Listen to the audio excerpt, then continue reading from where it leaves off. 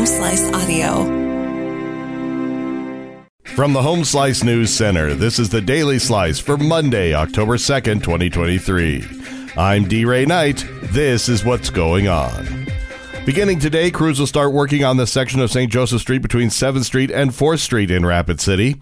Construction started on September 14th, with the two northern eastbound lanes and parking spaces initially closed on St. Joe near Mount Rushmore Road to accommodate the water valve and road repair work.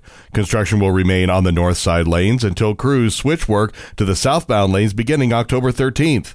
This construction project will be completed in phases, with 3 blocks closed at a time. All work on St. Joe Street is anticipated to be completed by November 30th.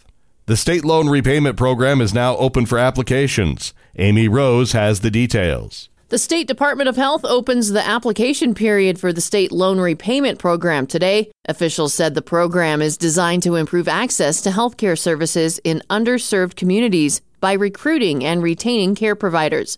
Last year, more than 200 applicants applied for the program and 14 received funding. Some of the eligible disciplines include those in the medical, psychology, nursing, and pharmacy fields. Awardees must serve 2 years at an eligible healthcare practice site in South Dakota.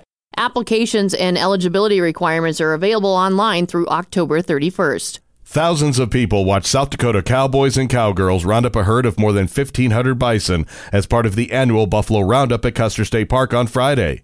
Visitors came from around the world to watch the event. The animals are corralled so they can be vaccinated and checked by vets.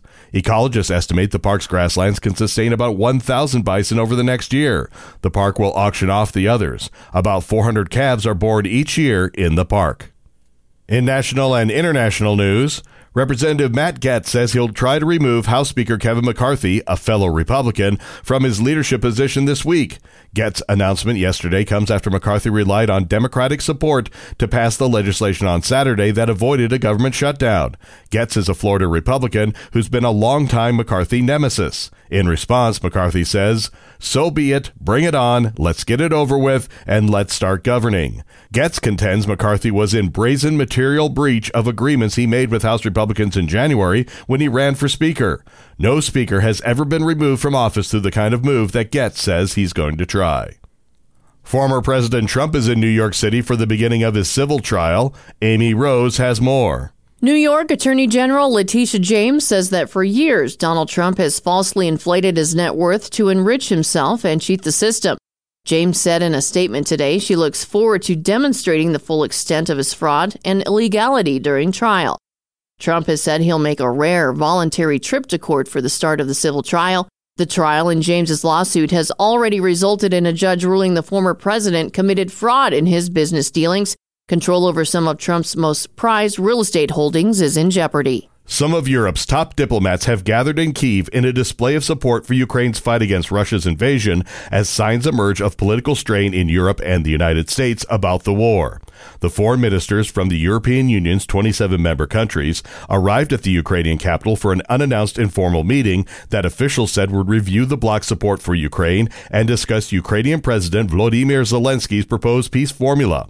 The United States, the EU, and the United Kingdom have provided massive support to Ukraine, enabling it to stand up to the Kremlin's attack. But uncertainty has set in over how long Kyiv's allies will keep sending them billions of dollars. Your weather forecast from the Home Slice Weather Center. Partly cloudy early with a thunderstorm possible in the afternoon and 67. Low tonight, 54. And that was your Daily Slice for Monday, October 2nd, 2023. The Daily Slice is a production of Home Slice Media Group, hosted by D. Ray Knight with Amy Rose. Executive producer Mark Houston. Engineered by Chris Jaques. I'm D. Ray Knight. Have a great day.